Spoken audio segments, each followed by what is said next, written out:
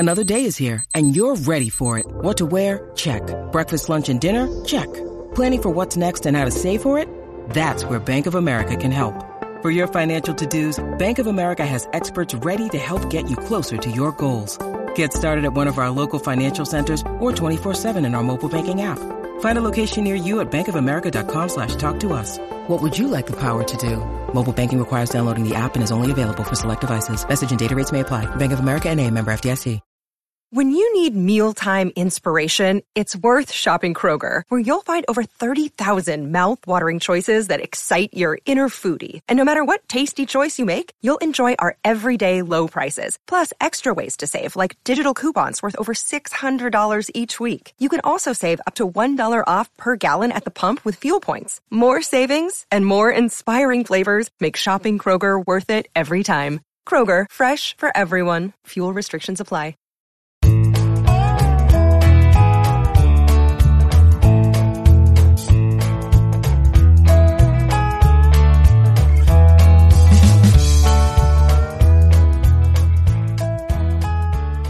It's Monday, September 11th, and you're tuned into the Cleveland Baseball Talk podcast. I'm Joe Noga, joined by Paul Hoynes.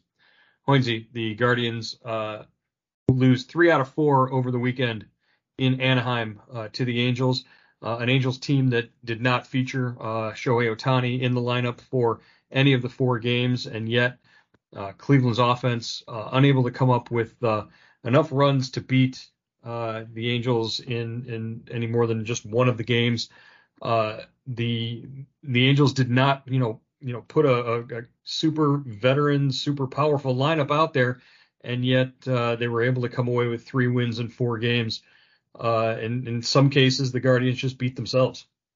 Yeah, just a dreadful showing, in a series where, you're still on the outskirts of being in this thing, of being in contention, against a terrible Angel team. Like you said, Joe, no star power. Their pitching staff had been beaten up, and, they look like the Dodgers, for gosh sakes. They win 3 games by outscoring Cleveland 14-11. Cleveland loses by scores of 3-2, 6-2, and 2-1. They scored 11 runs in the 4 games. Cleveland did. 6 of them came in their lone victory. Just when you're pinch hitting Jose Tena late in the game with the hopes of you're down by 1. What is going on, Joe? I mean, what is going on with this team? This is with this roster, with the bench? I mean, it's just everything seems to be catching up with this club all at once. Yeah, and I don't know if I'm getting a sense from Terry Francona that it's he's playing the hand he's been dealt by the front office, and this is these are the guys you're going to give him, so these are the guys that he's going to run out there. I mean, you're pinch hitting 10 in the 9th inning. Like you said, this is a guy who hadn't had a hit in 5 games, 5 appearances. So yeah, and he started the season in Double-A, right? I mean, right. This is a guy that doesn't belong. He shouldn't be here. Well, not at this point in the season. If you're trying to win games, no. The self-inflicted nature, I guess, is what's jumps out at me. The little things that weren't sharp enough. Tyler Freeman, a couple of games in a row where he's just not making clean plays at third base, and those lead to runs, and just all around this more and more is starting to feel like a team that's losing any sort of hope, and that character that we saw down the stretch last year just hasn't been there this year. Yeah, and they look dead when you don't score, when you don't drive in runs, when you keep putting runners in scoring position and you keep failing to produce in those situations. A team looks flat, and they look flatter than a pancake right now. And this is probably the wrong time of the season to do that if you're trying to stay in contact with the Twins. And, it looks like Terry Francona's last season with the Guardians is going to be his worst in, 11 years in Cleveland. Yeah, that's it's certainly the way things are shaping up. You got to, talk about the pitching effort from the rookies in this series. Tanner Bybee came out actually after Cal Quantrill came back and showed real promise in winning that game on Friday night. Tanner Bybee, closes out the series with a strong effort, and we'll get into some of the particulars about why things went south. But just the ability to bounce back from and control his emotions in a tough game. I thought Tanner Bybee looked pretty good going 7 innings on Sunday. Yeah, that was ace stuff that he showed on and off the field. I thought he had a legitimate gripe to complain about the box. When then he blows up in the dugout, he throws his glove against the wall. He's screaming at the umpire after the inning. And you're thinking there, okay, there's no way this guy blows up in the next inning. And what did he do? Retire 14 straight? I mean, just really an impressive, a display. Just kind of gathering himself and using whatever anger he had to take it out on the Angels instead of to keep endangering himself of being ejected from the game. So good, that was a kind of a really an interesting glimpse into what makes this guy tick and what kind of competitor he is. Yeah, emotion is something that I think is big with Tanner Bybee. We saw after his previous outing against Minnesota, and that was a game where the Guardians they needed to win that game, and Bybee pitched 5 innings. Didn't go as deep as he necessarily wanted to. Only gave up 2 runs, but he did walk 5 batters in that game. And afterwards, he was visibly emotional in the clubhouse, and he was upset with himself, almost fighting back tears. It looked like as he was talking to reporters. This start on Sunday was a little bit different. He was fired up because he was in front of his hometown crowd. He grew up not far from Anaheim and went to school at Cal State Fullerton, not far from the ballpark itself. He had a lot of family in the stands for this start on Sunday, and he came out, like you said, harnessed the emotions after that 3rd inning. Let's go back to that 3rd inning where the Angels scored that run to take the lead 2-1 on Bybee. He gives up a base hit on a hard hit smash to first base. David Fry was over there playing first base defensively, and David Fry gets all the credit in the world for playing all over the diamond and being as versatile as he is. But maybe if you had a more experienced first baseman over there, that ball doesn't get past him. So there's a runner on first base, and Pat Hoberg, the umpire at second base, calls Bybee for a balk. Said that he had stopped twice when he came to the set position, and that entitled the base runner to move up to second. And then another pitch later, he called the same infraction. He called what upset Terry Francona afterwards was he said that there were 4 pitches in that at bat that Bybee did the exact same motion and the exact same delivery. 2 of them were called balks, and 2 of them were not called balks. So which is it?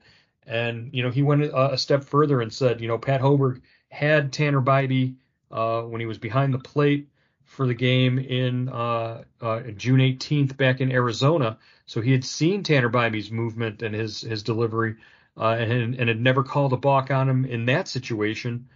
And so he wanted to know, what was the difference there, and why did 77 other major league umpires who have seen the guy pitch not call the balk on him in 23 starts prior? Yeah, just really kind of I don't know, it's you want an umpire not to inject himself into the game where he's the story of the game, and that's what this guy did. He put himself in front of the final score. He set up the final score by those 2 balk calls. And, I don't think that's, what the, Commissioner, Rob Manfred had in mind here. So, very interesting. It's going to be interesting to see what kind of feedback, the Guardians get from the competition committee, Michael Hill, who is on the director of on the field operations, if they get any kind of feedback from this, because it cost him the game. He injected himself at a point of the game where it turned out to be the turning point of the game. Yeah, and by the letter of the law, by the strictest definition, I think they can always hide behind that and say he did balk if there's video evidence, and if you watch the replay, it does look like Bybee flinches and when he comes in that set position, but if it hadn't been called prior to that, and if it hadn't been called in any of his starts previously this season, then why was that the time to make a case and sort of enforce a rule that at that point he hadn't thrown over, he hadn't looked over at the runner, he wasn't deceiving the runner in any way. So there's the right call, the wrong call, and the best call in that situation. And I think Homer can go back and say, hey, I made the right call, but was it the best call at that point in the game? And it certainly wasn't the best call for the Guardians. I'm going to stop right now. And speaking of interjecting, let our listeners know subtext is the best way to get in touch with Hoynesy and myself on the Guardians beat. Subscribe for $3.99 a month by going to cleveland.com/subtext or by sending a text message to 216-208-4346. That'll get you all of the behind the scenes and inside information. And as soon as we find out from Tito what the latest is about these balk calls and the latest from the commissioner's office, what they have to say about it, we'll let you know before we let anybody else know via subtext. Really quickly, a couple of housekeeping items. Shane Bieber, Tristan McKenzie, who pitched simulated games on Thursday and Friday at Progressive Field. They pitched to Lake County captains, players who had come over from Classic Park to have live at bats at Progressive Field against Bieber and McKenzie. By all reports, they came through those outings quite well physically, as both recover from elbow injuries, with a target and a goal of trying to get back to the mound in major league games before the end of this season. Spoke to Chris Antonetti in the dugout prior to today's game, and he said that the next step for both will be Double-A rehab starts at Akron sometime this week, and it looks more and more like Akron's where that's going to happen. Altoona is in town Tuesday, Wednesday, Thursday through the weekend, so you will probably be able to see Tristan McKenzie, Shane Bieber go a couple of innings for the Akron Rubber Ducks if you get down there. Hoynesy, does this mean that the chances are pretty good that we get to see each one of them for maybe a start each before the end of the season? Yeah, I would think so, Joe. I mean, as long as the rehab starts go okay, this is when we'll see with McKenzie ramping up, if how his elbow reacts. I mean, that's what the rehab games are for, to test the elbow, to see if he's going to be healthy enough to get through the end of this season and start next season and avoid surgery. And I guess the same thing with Bieber, though, although, it doesn't sound like Bieber's, elbow injury was to as serious as McKenzie's.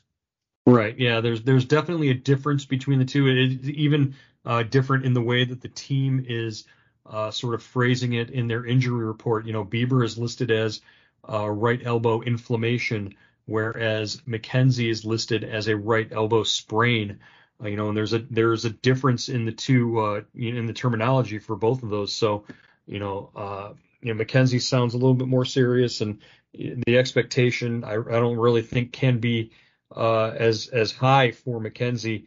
If there's something flares up at some point during one of these rehab outings, or when he gets back on the mound in a major league game, then that's going to signal the need for surgery, and that's something that he won't be able to avoid. Yeah, definitely. So we'll see how these go. But Joe, I don't think if they do come back, and it looks like they will come back. What do you think? 2, 3 inning outings, is that what their the pitch count will be? Yeah, certainly. I think for both of them, I think if you can get 3 innings out of each of them, that's a positive thing, and it can help sort of relieve the burden. I think for some of these young starters too. Maybe you piggyback them, or you go with a bullpen game and you push guys back for a start or two. It certainly will cut down. If Logan Allen doesn't have to make 4 more starts, he only has to make 3 more starts. I think that's a positive for him. Yeah, definitely. So, that gets into the mix. So, we'll see how that goes. I wonder, how many starts these guys would have to make on rehab. I would think more than one, right? They'd have to Yeah. at least pitch twice each in Double-A or at Akron or Columbus. Yeah, and the way that would work out, if they each pitch 2 rehab starts, you're looking at, maybe they're available for that final homestand against Cincinnati, or the last series of the season on the road against Detroit. And that's a series that we'll all be looking forward to for a number of reasons that we've discussed before. Miguel Cabrera's final series, and possibly Terry Francona's final series as a manager for the Cleveland Guardians. All right, let's spend the last part of this podcast here talking about something of interest, I guess, after this game on Sunday. The balk is a particularly misunderstood rule, I think. Fans who've watched baseball all their lives and still don't know or understand or fully comprehend what a balk is. And really, by definition, it's just deceiving a base runner. And so as a pitcher, you have to be able to, once you start your delivery to the plate, you have to finish it to the plate. Otherwise, if you fake, or you start and stop, or if you come to the set position and you flinch, there are a number of ways that you can deceive a base runner. And if that base runner winds up getting thrown out, tagged out, or put out in any other way, that's why the balk rule is there, to sort of protect the base runners in that situation. Yeah, definitely, Joe. And the one balk rule I do understand is when the guy, he's on the rubber, he's come to a set position and then he drops the ball. That's a balk. So I know that's a balk. Everything else is, when it comes to balks, is a little hazy to me. The step toward first base. Are you deceiving the guy? All those lefties have those great moves. Andy Pettit had a great balk move. Was he stepping toward the plate, or was he stepping toward first base? That was always debatable. But it's, usually, Joe, if the umpires have a problem, or they think a guy's balking, I thought they would, talk to the manager or the pitcher before the game and say, look, we're going to be looking for this, or just give them a heads up. Or even in spring training, they did that with the Karinchak, didn't they? I thought they told Tito, look, this guy has a lot of gyrations. We need him to calm down, or he's going to get balks called on him. Yeah, just to get him to cut down some of the extra body movements that he was incorporating into his delivery. I think in terms of like the pre-game or the season meetings, that goes both ways, because if you're an umpire that knows a guy like a James Karinchak is going to be in a game at some point, you can talk to the umpires beforehand and say, hey, take a look at this guy's move, because he balks pretty much every time, and I don't want my base runners getting picked off because of this. So I don't know that Phil Nevin was calling for a balk from the dugout on Sunday with Bybee. I have more of a feeling that Pat Hoberg was going on his own in terms of calling that kind of stuff. But it's immediate, because it calls the play dead, and then the runners advance. Every runner gets a base, and if a runner's on third base, as we've seen twice this season with Xavier Curry, a runner on third base, and he's balked a run home because he's a little different. He has to declare because of his delivery and his movement. when he's going to go out of the stretch, so that the runner knows that when he steps back, that's his delivery to the plate every time. It's a sort of a disadvantage for Curry in that situation. But we've seen him a couple of times get called for balks that have resulted in runs. I wanted to run. Here's a question for you, Paul. How many different ways are there to balk? There's a number out there. What's the number? Do you know? God, I have no idea. 6, maybe? Oh, it's more than double that. There's 13 different ways that a pitcher can balk. And the example that you gave, dropping the ball while you're engaged with the rubber, that's one of the it's not a common way, but I think the most common way that we've seen is the not coming to a pause or a stop when you're starting your delivery with a runner on base. You have to come to a set position and stop before you begin your movement to the plate. So just a number of different ways. You mentioned the stepping off and throwing and faking to bases.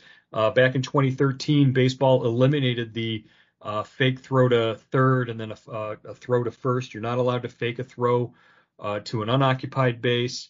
There are only certain rules where certain situations where you're allowed to fake throws to first base when it's occupied. So there are a bunch of different nuances. It's easy to understand why the everyday fan who doesn't see these things happen and doesn't understand what's going on when they are called can get maybe upset and not understand. Hey, the Guardians just lost a game because of this rule, but there are legitimate reasons why it's in place, because otherwise you'd have, especially with these new rule changes this year that are out there to promote base running, you'd have guys getting picked off all the time, and that's nobody wants to see that. Yeah, for sure, Joey. And I remember there was a game in San Francisco, I believe, that the Guardians pitcher was on the rubber, dropped the ball or moved or flinched. I think he flinched his pitching hand. Balk was called, a run scored, and they lost 1-0. So I mean, it can be a brutal rule when it's enforced against the team the fans are rooting for, and you lose that way. And Joe, I think we haven't seen that many balks called, have we? I mean, I think what did Karinchak have? Karinchak had 2 in an inning. More than once this year. So just recently that happened to him, and but I thought it was more. Was that more involved with the throws over to first base? He was out of throws. I don't know if that. Now I guess there's more than one. There might be more than 13 ways now, because I guess you got to call a balk if you throw over to first base more than once in an at bat. That would be another way to have one register. But yeah, if you don't get the runner out on the third throw over, right? You've got to get the runner out, or that's a balk. He goes to second on the balk. So again, just in the conversation that we're having and the discussion here, I think it's a rule that it's commonly misunderstood by fans. It causes a lot of passionate discussion on the field. I was convinced Tito was going to get thrown out there in the third inning when he went out to talk about it, because he was pretty fired up. He wanted to know why Hoberg was more in tune with this rule than the 77 other umpires that have worked games this year. So it'll be interesting to see, and like you said, we'll be following to see what the league says as a follow-up to what the Guardians are going to send them, I'm sure. Hey, Joe, with the second balk, it looked like the home plate umpire called it, or did Holbert call it, and then was the home plate umpire just reacting? On the replay, it looked like the plate umpire may have called it first. No, it was Hoberg that called both balks. Oh, okay. And that was and the home plate umpire was out basically explaining, because the second time he didn't go out and have a conversation with Francona. That was all Hoberg and Brian Onora, the crew chief there. So again, just something to keep an eye on, and it's not unexpected with a team as young as the Guardians are, and a pitching staff as young as they are. Can't wait to get to San Francisco tomorrow and sit down with Carl Willis and just get his thoughts on what happened in Anaheim and how that's going to affect these young pitchers down the stretch, these final 18 games of the season. All right, Hoynes, that's going to wrap up today's edition of the Cleveland Baseball Talk podcast. We'll bring you all the action, recap of Monday's series opener against the Giants, and we'll talk to you then. All right, Joe.